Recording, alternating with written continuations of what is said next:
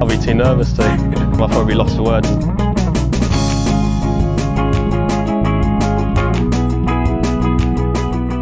Hello and welcome to another edition of the Lost for Words podcast. I'm joined as ever by my co-host Jason. Jason, hello. Yeah, good evening, Tom. How are you? Yeah, it's very good. It's not a normal week for us, is it? It's not a normal betting podcast. Back to our interview chairs today. We're joined today by Mark Angriano and Jaime Moreno. So, Mark, thank you for coming on. Yeah, thanks for having me on, guys. And is this the first caddy player duo on any podcast ever? This is the first time. We've certainly never done it, and it's great. You know, this is what we want. We want dynamic duos. You always hear about caddy and player relationships, but you never actually get to talk side by side with both of them. So this should be a great dynamic. But let's talk about the reason why we're here and talking about this conversation. Mark, you were at the final stage of the Korn Ferry Tour qualifiers. Just talk us about what was going on just on that back nine and what you were playing for there. Yeah, the final day there was pretty intense. I was telling Jaime right before the round that day that let's just make sure we get through by a lot and not by one or two shots. Clearly that didn't pan out, but we still got through, which is all that matters. So it's pretty intense overall. I don't recommend it to anyone. And Mark, how many times have you been in that position yourself and on the cusp of qualifying in that way? I've made it through 5 years ago, and I was on the outside looking in going to the last round, and I shot like a 67 to get in by one as well, I think that year. So I was there before, which is obviously something you can fall back on. It's always a good thing to have in the back of your pocket. So, but yeah, it's not fun, that's for sure, when you're in it. But if you can come out the other side getting through, it's well worth it. But it sounds like you're well versed to making it the hard way, and when your back's up against the wall, you seem to pull out the magic stuff. So Jaime, obviously you're coming down the back nine. As Mark's alluded to there, you're close, you're right on the number, and at this point we're playing for 8 guaranteed starts on the Korn Ferry Tour next season, and it looks like you've gone out of bounds. Just tell us what you're thinking there and what's going on, and because you've got an interesting dynamic there, you've got to kind of assess the ruling itself and also kind of try and help Mark out and deal with the emotions of what's going on. Yeah, it was the third round, and I believe it was our second hole of the day. Par 5. It's a hard tee shot. You know, we decided to go 3-wood there. You know, it's a 3-shot par 5. Doesn't make a really good swing on this 3-wood. Kind of goes kind of right. You know, when we get up there, it looks out of bounds, you know, by a couple inches. Like, it just looks like it's probably out of bounds. But we bring the string out, calls the rules official, get the string. Mark asks for the string. The post looks crooked. The post that we're going off of, it was just kind of slanted. I had that stuck in my head. Mark kept saying, you know, it's kind of slanted, it's crooked, you know, it kind of just doesn't look right. So they do the string, and it's out of bounds, probably by, you know, a few inches. Yeah. So Mark picks up the ball. You know, rules official says, you know, it's out. So Mark picks up the ball and goes back to tee box. And I'm not going to go back to tee box with him. I mean, he's pretty good at this stuff, as far as composure wise. He's really good at that. And he needed some time alone for that walk. So I stay there. I stay with the rules official, and he's tying up the string. And I'm looking at the stakes. Looking at the houses mostly. And you look, you know, on one side, there's all these stakes perfectly in a row, you know, and they're all white. And on the bottom of them, there's all like kind of just white dots on each of them. Straight line. And then there's a post that comes out towards the fairway, you know, on the other side of a tree. And then the next post goes back in towards the houses, you know. So it just didn't look right. And you can see the white paint on the other side where the other houses are. And I said that to the rules official. I said, why is it there's white paint there under those stakes. You come out here, there's this random stake here, and you go back on the other side, and there's paint over there. And he kind of looked at it, and he kind of knew, like, something just didn't look right. Like, something's off here. And he gets on the radio, calls the other officials, I guess, and they basically said you have to give the benefit to the player in that situation. Because he said the rules official said there was no white paint on the stake we went off of. And once he said that, that's when the other officials on the radio said you just have to give the benefit to the player. And I remember calling Mark over, and he's like looking at me like, what do you want? Like, leave me alone. I'm trying to calm down here, I don't think this ball's out of bounds, man. I think just come back here for a second. Let me go try to get a number, and and it kind of just all worked out. Later we'd find out that the white paint, it was on the other side of the tree. So this ball was actually in bounds by a good 20 yards. Wow. Wasn't really close. Yeah, and so I have something to cool. add about that. We ended up making par on the hole, but they were filming some featured groups out there, and literally right when I turned on the featured group broadcast, Albin Choi was hitting from the same exact spot as me. Yeah. So. Oh man. Luckily, we were the second group out on the course that day, so the first group didn't have any issues, so it didn't really affect any of the rest of the field. So it kind of worked out that way. And that was what I was going to ask. Wow. I was going to say, I wonder if anyone else got caught out by that. I'd wonder if Mark yourself, if you're in that situation, obviously you've got a good relationship with Jaime from what I understand, and you've worked together before. Had that have been a local caddy, had that have been, a friend on the bag, whatever, I'm assuming you were just ready to fully accept your fate and just go back to the tee and start off again. Yeah, I mean, that's the good thing about us being curious people, I guess, because I just wanted to make sure it was a stake. I just remember telling Jaime, why is that stake all slanted? That's kind of weird. Like, it's not normal out on these events. So just the curiosity part of it, and just making sure I'm asking all the right questions. Like, why is that stake there? It's slanted. We double check if the ball's out by this much. It kind of all built up to like us getting the benefit of the doubt. So. And that's the thing as well. Is a lot what you said there. But Albin Choi is someone that we've actually had on the podcast, and we've spoken to him. So I'm sure he was appreciative of the fact that had been spotted earlier in the day, because not only have you got a responsibility for yourself, I suppose it's a responsibility to the field for you guys to investigate whether that's the right part of the golf course, whether that ruling should even have happened. Had it have not gone your way and things like that, then that has to happen. But it needed to be investigated, not just for your benefit, but for everyone playing that day as well.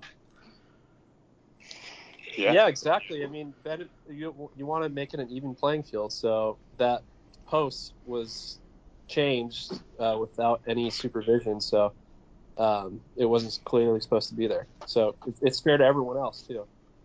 Mark, sorry, mate. Can I just say? I mean, obviously, sport. If you start bringing emotion into sport, then technique starts to go all over the place, doesn't it?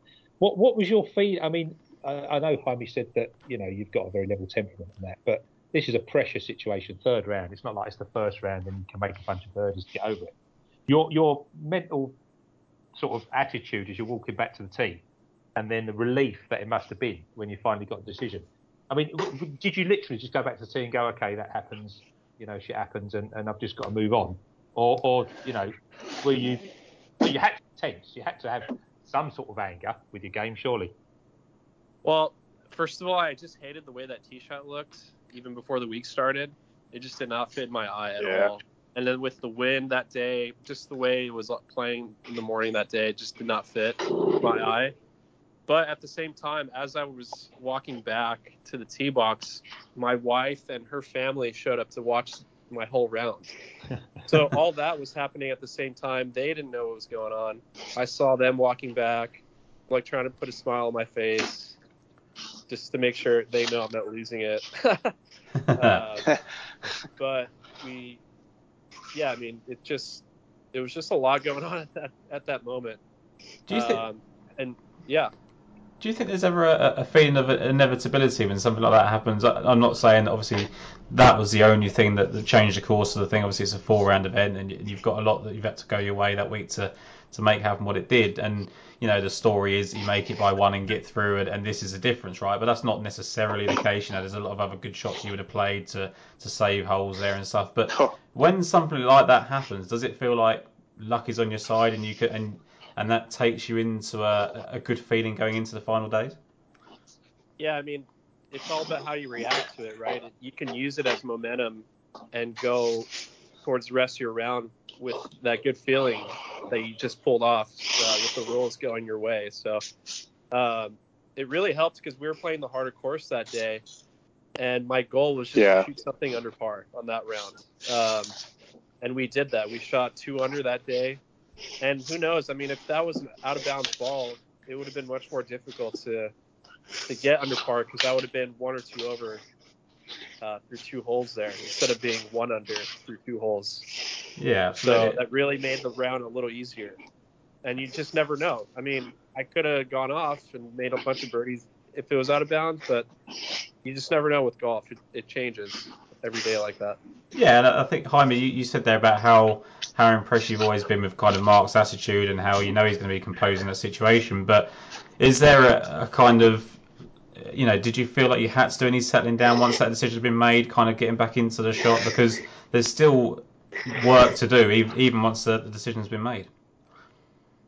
Yeah, I don't really. I remember running out and getting a layup number, on the line. I think he was more kind of happy. His mood kind of changed, but you really just can't. I didn't really bring it up after the round. I didn't bring it up during the round. After that, didn't bring it up the 4th round. Just kind of move on. It's just something that happened that one hole, okay, and then you just gotta move on. We've got a lot more work to do, so we kind of just didn't really talk about it, to be honest. Yeah, and I think probably the reaction after the event, the conversation that we're having tonight, all the stories in Golf Digest, Jason did a piece on yourselves and things like that. I guess you can't even fathom the fact that there's going to be so much more attention, Mark, coming on to you after something like that. Yeah, I mean, to me, it really wasn't a big deal. Yeah. It was just a break that went our way.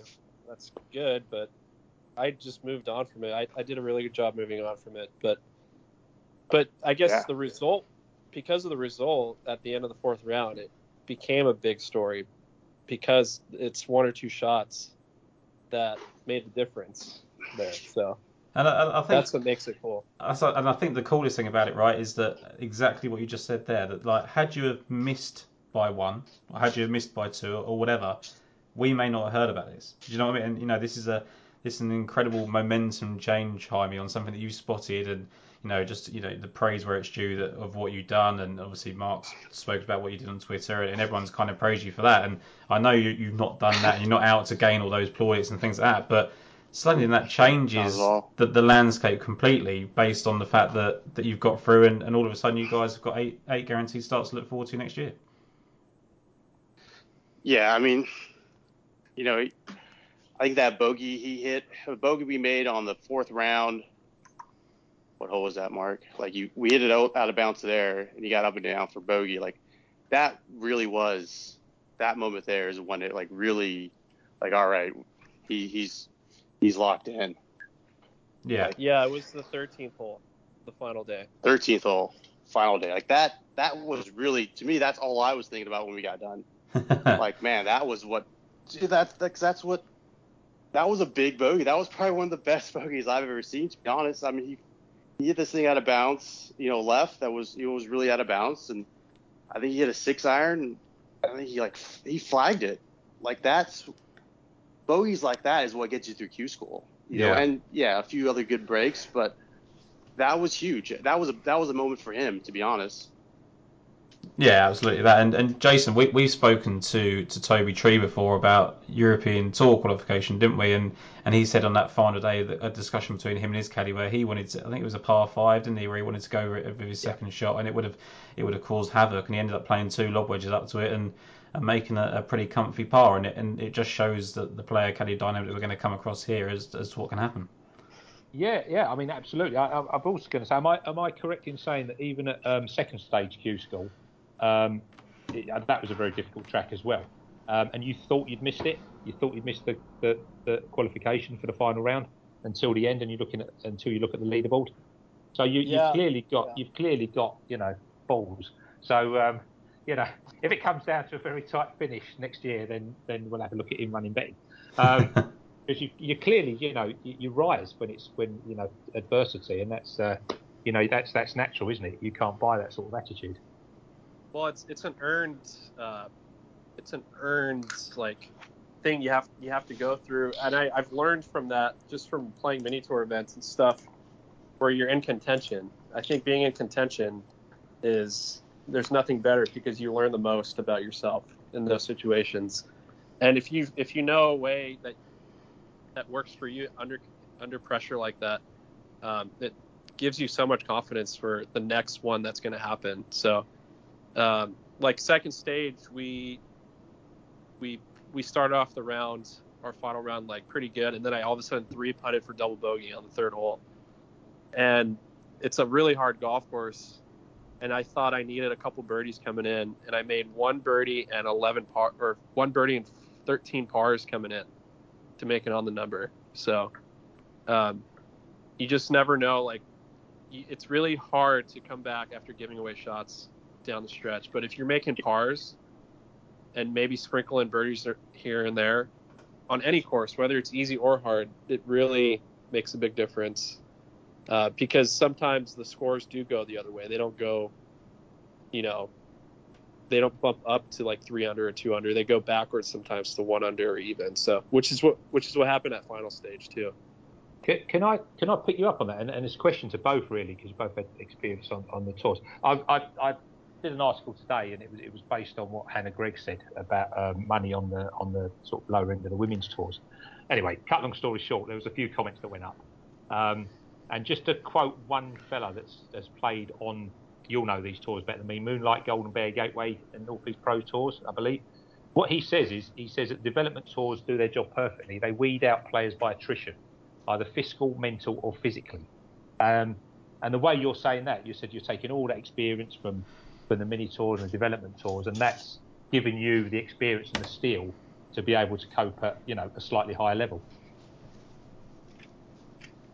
Yeah, 100%. Yeah, 100%. I think the biggest thing is money when you're at that level, because once you start playing bad and you're on a bad stretch, you're really low on money financially, and you have to be in contention almost all the time just to make a little bit of money here and there. And then if you get a win here, a win there, maybe a couple more here and there, you get few wins out of these mini tours, you do make some money, which is kind of nice. And like you said, it weeds out other guys. So, and you're in contention a lot, which is great practice.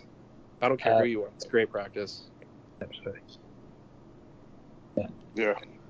Jaime, the same to you as well. I mean, what Mark speaks about there in terms of finances for, the mini tours, like, it isn't just the players that you need to really focus on, because some players carry their own bag out there because they can't afford a caddy. They may play a local caddy or things like that. So for someone in your position to give up a week to do a round with Mark at Q School and things like that, that's not maybe as easy as it seems. I know maybe you guys have got a friendship and a relationship and you can make it work, but I guess what I'm saying is it's not an easy thing to build up on the mini tours, a player caddy relationship that can last seasons.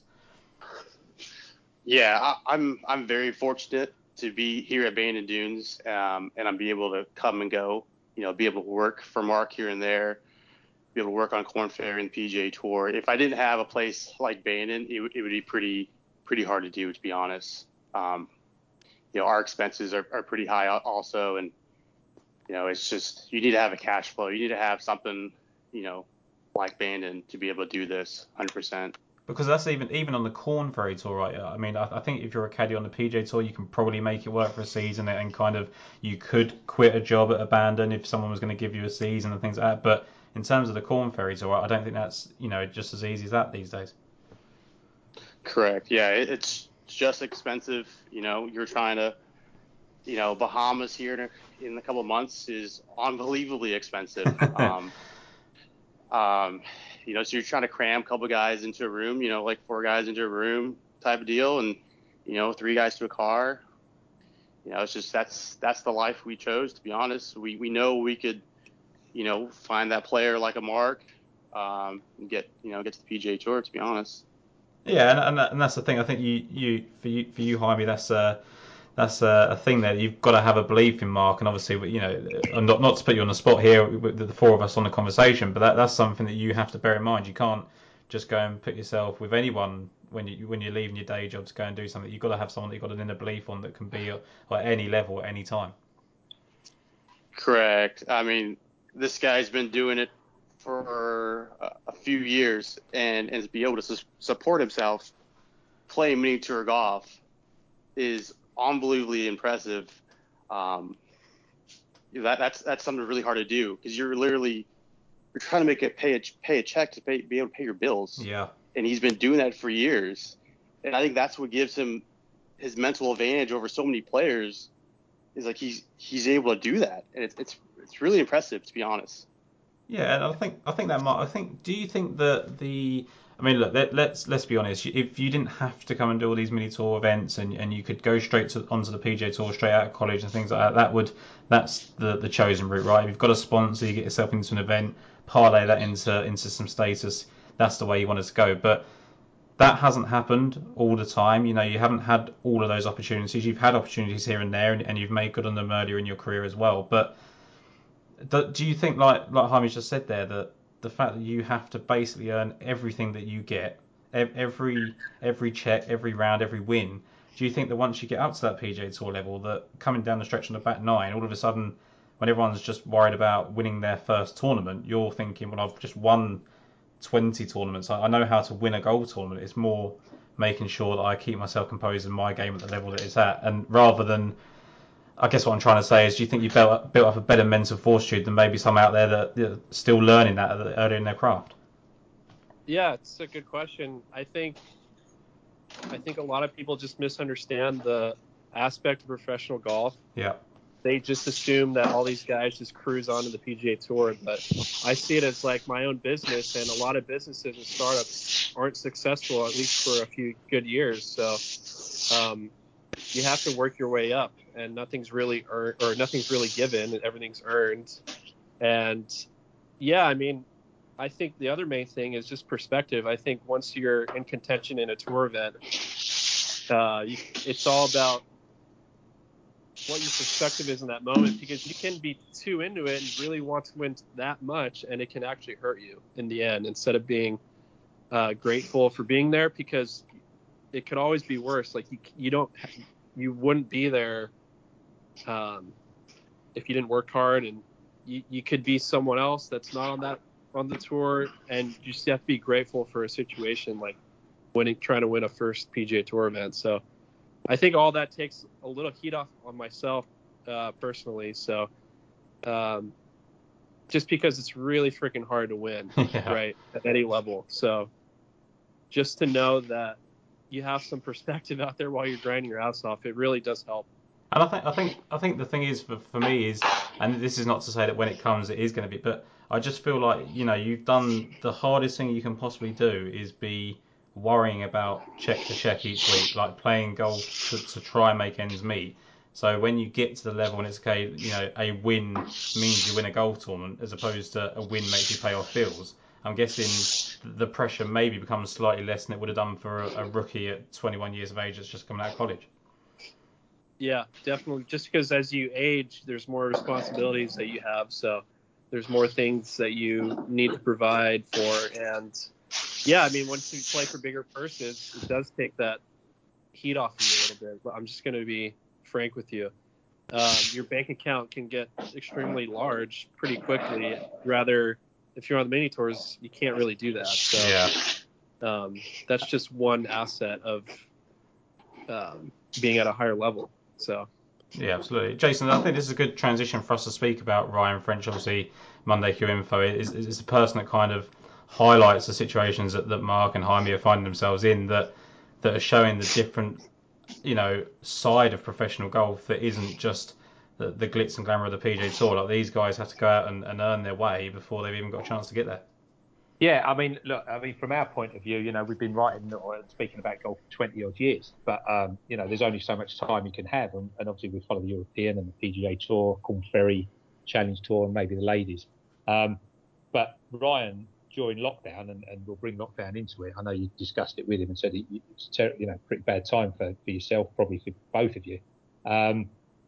He's the one that during lockdown just provided so much information, so much golf interest.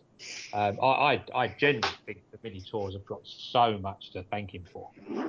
And he was the one that we all started learning. We all started learning that there's people going in camper vans. There's people that are literally putting on the 72nd hole and then going off to do a part-time job. So big up to Ryan. I know he's a friend of yours, Mark. But I mean, for both of you, for example, I mean, you said back in 2019. I know you don't mind me saying you were about 20 grand in debt, and you said there was no job that you could do to get you out of it, so just play better. I mean, those people that you're looking out, and there's so many talented people on the mini tours, but they can't get out of it for whatever reason. There's a mental block or the pressure. Because I'd imagine standing over a putt to win you, I don't know, a few grand, and you're thinking about paying next month's rent. You can't play golf like that. You have to be concentrating on the putt. So, as far as Ryan's concerned, did he make any difference to you during lockdown and as the Outlaw Tour and the Cactus Tour, for example, got much, much, much bigger exposure? Did you find that yourself? Yeah, Ryan's done obviously an amazing job, and I've gotten to know him really well. We've become friends, and he just opened like a new kind of market for professional golf. There's so many stories from almost every part of the world where these people, these players, are just barely getting by just to pay for an entry fee for an event, and they live kind of week to week in the sense, and if they keep playing well, they do make some money, and that's good. And obviously, like, you want to win as much as you can, but we just know that's not the case. And so it's just all about giving yourself chances and giving yourself, once you have that opportunity of trying to win, just making sure you're ready to pull it off, because you don't get a lot of chances even at the mini tour level. So, but what Ryan does a good job with, he shows what 95% of pros go through. It's not like everyone on the PGA Tour just got there real easy. There's even a lot of guys on the PGA Tour that kind of did the route that I'm doing as of now, or like other guys that are doing too. So it just shows he's so transparent with his stories. It's just so fun to see and read about. Now, question. Sorry, Joe. Yeah, mate. No, after you. Jaime, I was just going to say on that. We're talking about Mark and the mini tour level, and he's won back out on the Mackenzie Tour, in 2018. From your perspective, because obviously, just looking at him as a player, you've caddied at different levels. How fine are the margins between a Mark Anguiano winning on the Formy Tour or the Outlaw Tour to actually going on to win on the PGA Tour? What do you think? Do you think it literally does come down to opportunities and sponsorships and being comfortable as opposed to just outright talent? I mean, it's a mixture of a lot of things, to be honest. Opportunity, being ready in that moment, being ready for Q School. That's a big deal. Yeah. There's just so many good players out there, to be honest. I mean, everybody's good out there. On the depth in the Corn Ferry, it's ridiculous how many good players are there. So it's just, having a good week, to be honest. Yeah, and it is just, I guess, like you say, just seizing the opportunity, because Mark, we look back at one of your wins. I think it was Mackenzie Tour at the time, obviously the Formy Tour now. Back at the Windsor Championship, and you look at the kind of names in there. Michael Gligic and Taylor Pendrith have been playing on the PGA Tour for the last couple of years. Corn Ferry mainly for Taylor there. Grayson Siggs got promoted to the PGA Tour. He was in that field. Chris Williams, who I spoke to before, was obviously a former college standout. So when you see an artist of a lot of guys that maybe aren't at the level they wanted to be at the moment, Do you use that, when you see these guys and they just got promoted to the PGA Tour after a long Corn Ferry, a qualification? Do you use that as inspiration? Is there any kind of like begrudgment that that you're at their level and just haven't quite got to the same status yet? Is it a mixture of both those things, or is it just more inspiring that you can get there because you can beat them? Well, I think if I was younger, I'd be a little more jealous, but I'm not jealous at all anymore. I think everyone has their own path to whatever they want to try to do in their lives, and once I see people get there, it's just so awesome to see, and it is very inspiring, because a lot of these guys out there are my friends now, so I want my friends to do well. I mean, it's just as simple as that. But yeah, I mean, taking advantage of opportunities is what they have done, so that's the main thing for players like me and players on any mini tour. You got to take advantage at the right time. So that's something that these players have done that are on tour. Yeah, so talking of that then, so you've got 8 guaranteed starts on the Corn Ferry next year. And do you know what events they're going to be? Do you get to pick those events? How does that work? So the first 8 events are guaranteed, and then after the 8th event is a reshuffle. So you just really want to actually just play the first 8. Yeah. If you can, unless you have some personal or stuff going on back at home. But because if you miss some, or maybe you say you just miss all 8 cuts, you get jumped by a bunch of other players that made some money, and you might not get into every event, or any event, I guess, after the 8th event if you make 0 money. So it's pretty important to get 8 starts before the first reshuffle. Yeah. So you kind of have to play them. How does your approach change going into those events? So you spent the last couple of seasons just playing the events that you can, the mini tour events that you can. Now you've got this guaranteed 8 starts. So obviously the dream scenario is that you go in and win one of those weeks. That's that's not out of the question. You're capable of doing that. But most importantly is that you parlay them into more starts and more guaranteed work for the season. How do you revolve your game? Will you still play mini tour events to keep yourself sharp up until then, and because as you said earlier, winning's the best kind of form of practice, I guess, and then do you have to then have a real kind of plan in place in terms of practice as opposed to something you've had in the past? Not to say you've obviously not had plans, but is there a different type of plan when you've got 8 events coming up? Yeah, so I'm not going to really be playing anything. I have one event in December in Orlando. It's called the Big Money Golf Classic. Yeah. It's actually a really good purse, so it's definitely worth playing in. And that's the only event I'll be playing in before the season starts. And I guess the one thing that people and players need to realize is that once you move up in levels in golf, in professional golf, the golf courses get harder. Yeah.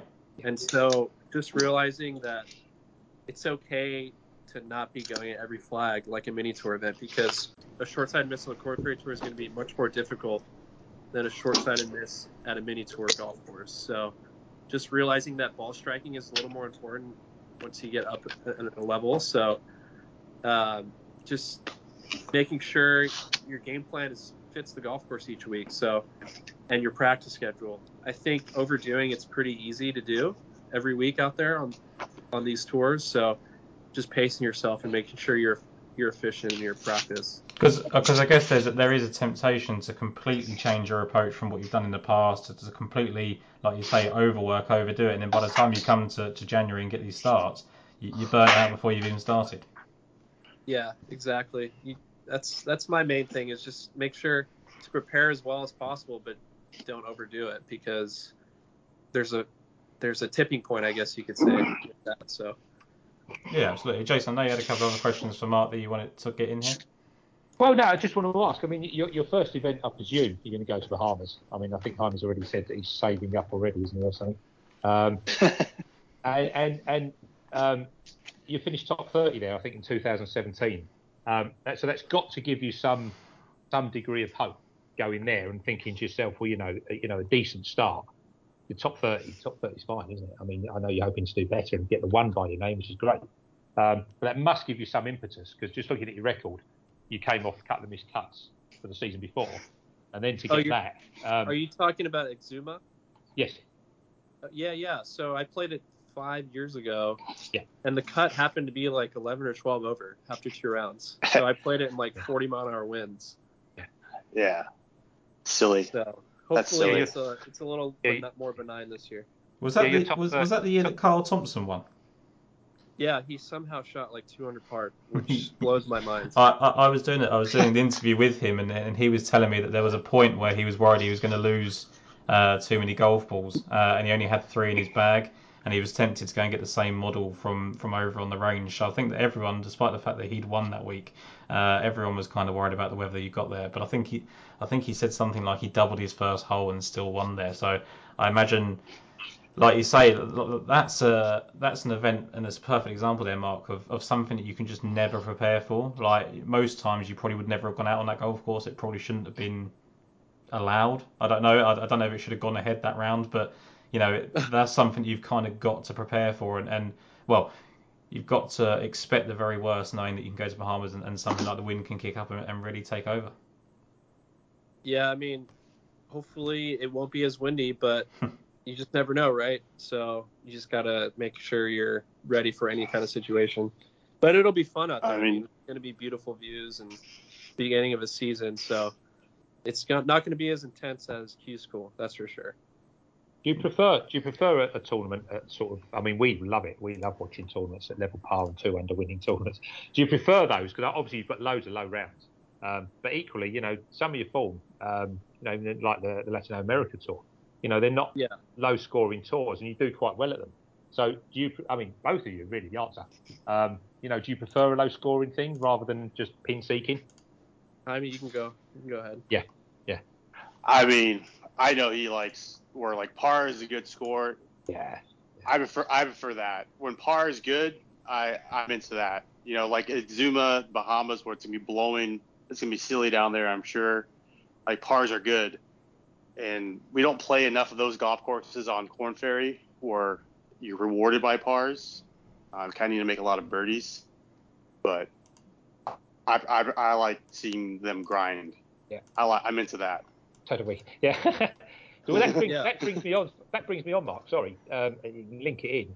I've got you sort of over in Europe once. I don't know if there's been any more in the career, but I've got it down once, way back in 2014, at the St Andrews at Dunhill Links, which was. I mean, I don't know. You may have been over here for holidays for the rest of your life, but was that anything of a culture shock? Because that's your classic. It's a classic tournament. What a great start to a pro career.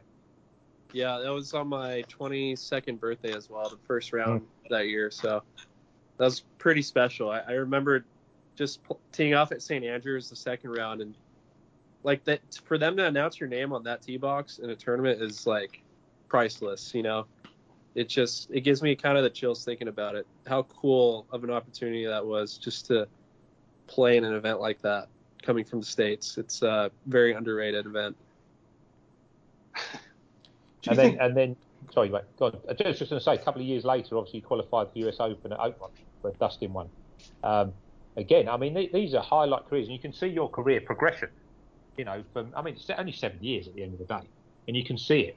You can see the top 25 at the I can never say the Albertson, Bois, whatever it is, and you can see it. Qualify for the US Open, get that experience. Win on the Mackenzie Tour, and it just keeps going. And what was that US Open experience like? Because that must have been just lunacy.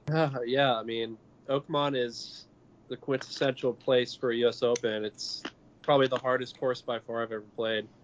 I got there the Saturday before, and I played 9 holes Sunday, and I think I lost like 4 golf balls in the back 9. I probably would have shot like 44, just because there was no spotters out there yet. But it actually rained like Wednesday and Thursday, so it got a little easier, unfortunately. I wish I saw it and played it without any weather coming in.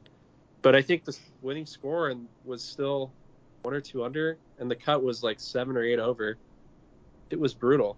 I mean, the greens are just impossible there. I could not figure them out when I was playing. Good. We love it when you have to work for your money. Yeah, it's all for us sitting on the sofa watching, but I don't think I'd like to be in those positions. But I think that the overriding thing there is it's just Mark, you're looking at your record. You love to go out and shoot at 62, and I think that's probably coming from the fact you do a lot of Monday qualifying and one day events and things like that. You know how to go low on any one given day, but it's nice to hear you say that you're prepared to go and do any challenge at any level, any score, whatever, because you need that right at the Corn Ferry level. There are a lot of low scores out there. There's a lot of low scoring events, but then you get at Bahamas and something that happens there, and that can be that can turn things on its head quite quickly. But it's interesting. We spoke about the Alfred Dunhill Links. I guess there was never the initial plan, but you see a lot of guys come over from America now to the Challenge Tour and even the European Tour at times and craft their way over here. Is that ever an option for you at any time? I thought about it after 2019, just kind of planning out the year, and then COVID happened, and they haven't had Q School since. So yeah.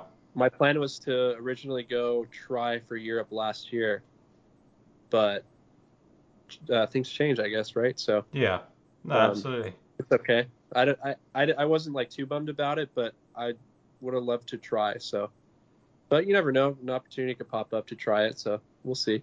Yeah, exactly that. Look, we hope, Mark, that it doesn't come to that. We're hoping that these 8 events that you've got coming up next year, I'm hoping Jaime's they're going to be on your bag. Between the two of you, you're going to have some really good starts there, some really good experiences, and work your way back up to the PGA Tour in that way. But is there an event of those 8 that you're looking forward to over others that you think really suits your game more? Like, knowledge of the courses from the past and things like that. Oh man, I have played almost all of them before, so man, that's a good question. I haven't really, to be honest, I've taken a break since final stage, and I have not thought about golf much. That's probably quite healthy, right? After all that. I've been trying to get away from it, so I really haven't thought about that yet, to be honest. So maybe I can get back to you and give you a good answer. But Yeah. right now, I'm just looking forward to resting, and I just actually booked my trip to the Bahamas, so I'm just looking forward to getting over there. I mean, I haven't really thought about the golf courses too much yet. Yeah, we don't want to be responsible for getting in your head too soon. We will be back here, and doing a podcast again with you both when you've won one of your 2 events in the Bahamas. So yeah, no, I'm sure they will. But look, Jaime, from your point of view, sorry, I don't know what the arrangement is, whether you're on the bag for all those 8 events, whether you're capable of doing things like that. But how quickly can your career pathway change if something happens with you and Mark when you're on the bag? It kind of depends on the event and where you're at. It could change pretty fast. I mean, if we were to win, it wouldn't necessarily change the tour that we're on. If he was to win the Bahamas, he would, probably like, all right, let's win again. Try to get 3 wins and get off the tour. But it's nice to, a win always helps the bank account, especially for caddies. Keeps me, on the road instead of back here at Bandon, which is always nice. So it's all, depends on where you're at, really. Yeah, absolutely. Jason, you're going to say something there, mate? I was just going to say that you just booked the Bahamas, which I presume the 100K that was won at Colorado helped finance that a bit. I mean, it must be sure. I mean, it just must be. I know it's a fantastic prize. 29 under. Did you hit? I think you hit 63rd round. I think. I mean, it's. I mean, people have been saying. To be fair, Mark, yourself. I know there's your good friend Matt Picanzo. There's some, Brady Calkins. There's people on that mini tour that can just shoot silly numbers. But to do that must be. I can't imagine. 6 years as a pro, and I know you've been winning. I know you've been making money. But to do that must have been just a tremendous sense of relief. It must just take a weight off your shoulder. Yeah, that was the biggest win in my career for sure, and I think it will be, unless I win on the PGA Tour. So, like I said, 2019 I didn't have any money, and then to win that of the summer of 2020 was pretty amazing. Huge. So, and to do it the way I did it, I shot 19 under the last 2 days. So it was like a kind of a blackout, sort of in the zone. So that's pretty obscene, isn't it? Tournament record 29 underscore, 60 in round 3, 19 under over 2 days. That's I'd say it's quite frightening as someone that doesn't know anything about shooting those kind of scores. But what's the overriding feeling there, Mark? obviously there's an excitement of winning $100,000, right? But is it more relief as opposed to the excitement? Can you not let yourself get excited until you've sewn it up and got that? What is the main feeling you take away from that win? Well, I just remember the whole last round. I was going into it tied for the lead with the other player, and I just told myself, don't lose the lead. Obviously, it's easier said than done, but I did grab the lead early and never lost it, which was a goal. But on the back nine, I just remember telling myself that, like, it doesn't matter how you end this tournament, because you're going to take so much out of it. Like, I was fine with choking. That's how good of a mental state I was in. So it kind of just took some pressure off. It was a weird state of mind, which I try to go back to, which I do sometimes, but it wasn't as good as that week for some reason. I think it's amazing because you've kind of got these kind of like the highs and relief of the side of things. So you know that 100,000 allows you to go on and do what you're doing now in the next couple of years. It kind of helps you support that, pays off the debts that you had and things like that. But also now you've got the experience of shooting 60 and 19 under over 2 rounds, 29 under total. So you can go low. You've got that you can go to Q school and you can get in by one. Your back's up against the wall. You've done that twice now. So all of a sudden 29 years of age, Mark, if I'm right, 28, 29 years of age, and you've had maybe you'd look back and say, I wish I was at the PGA Tour level at this age or whatever, but all of these experiences and all these things that you're going through are only going to serve you better when you get there. Like if you'd have got there straight out of college, you may not have been able to react the way that you would now if you got there and got yourself in contention. Yeah, 100%. And it just not just with golf, but with life experiences too. You kind of learn how to apply I've learned how to apply what I've learned about myself on the golf course and kind of apply it to certain parts of life. So it's pretty cool to be able to do that with myself. So, but there's a lot of lows as we know. So it's learning from those lows was the most important thing. And I think the ultimate, I guess the overriding thing is always backing yourself and believing in yourself. It's great that you've got Jaime there to hit everything that he says about you, and that obviously builds confidence in yourself as well. So you've got someone, I'm sure you've got a great support system and belief in that. So all of those things go into a great mental state, and it's only going to power you going forward. And like you say, I guess it's not getting too low with the lows as well, because they can be miserable times. Like that, when we speak about people missing a cut on the PGA Tour, like if they've got status, it's not a big deal. Like they might look frustrated, they might look fed up, and and an early plane ride home might be disappointing. But yours is like between life and a career. You might have to go and give up golf if it doesn't work out. So you've had all those experiences, you've got those to lean on. It's kind of, I guess it just gives you a completely different perspective, despite the fact that at 29 you're not at the tour you want to be, and you've now still got the potential to do that, still got the chance to live out your dream in that way. You just did it in a different, like you said earlier, Mark, which I liked, is that everyone's got their own path. Yeah, I mean, going back to Jaime, we just trust each other. I think we've learned from each other a lot too, and I mean, I mudded into the weights management this year, and he caddied for me that week, and we were grinding our asses off. And we entered the back nine on Friday. I think we were on the cut number or one back. Yeah. And I ended up not making the cut. I had a bad break and made a bogey, and that was pretty much that. But I think if I was younger, I would have kicked myself more. Like I would have been harder on myself. But I think me and Jaime just realized that like it really doesn't matter how we finish. It's just about how we react to it and just learn from it. And I don't think we were too hard on ourselves after. Maybe immediately after, I didn't say anything for about 20 straight minutes. I think that's normal. I let you walk it off. Yeah. Yeah. It's a hard game. It's a hard game, man. Yeah. Sometimes really it's gonna beat you. Yeah. It's you gotta get some bad breaks. We got a terrible break, and last week we got a good break. Yeah. It's golf.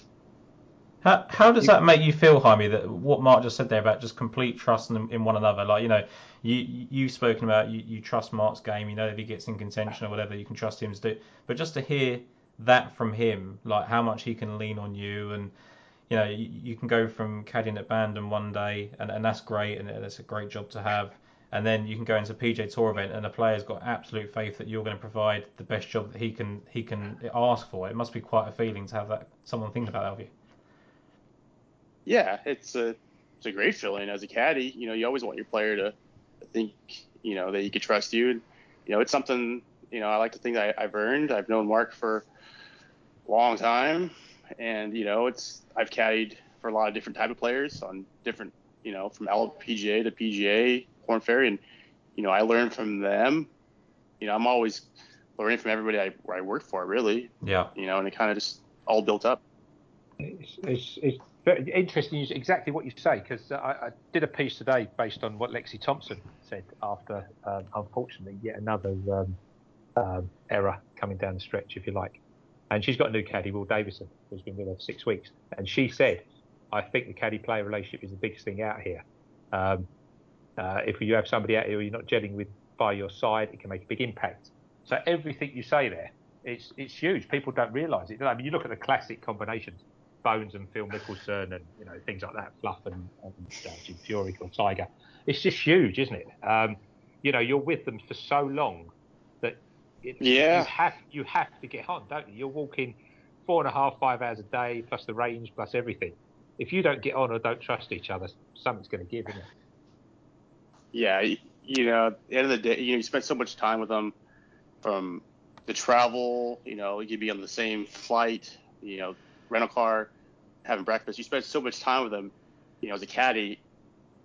I'm just trying not to ignore him, like get on his nerves, basically. Just trying to give him space and, only speak when you really need to say something.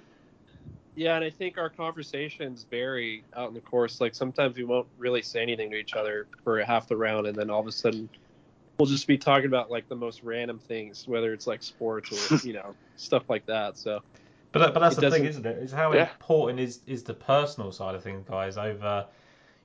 Obviously the professional part is Jaime. He's got to be a good caddy. He's got to be able to make the calls, give the right clubs, get the yardages, spot the out of bound post as he did at Q School, right? But how much more important is it that you're, I guess, best friends at times? Because, like you say, it can be 40 weeks a year. You probably spend more time with them than anybody else.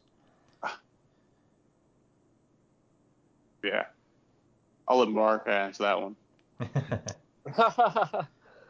No, it's something where if you are annoyed by the person and you don't do anything about it, that's on you. So that's on you as a player or on you as a caddy. So I think if it gets to that, it's just not. It just wouldn't work long term. So do you if you're standing over a shot and you're in between clubs, and the conversation that you have, do you make the final decision?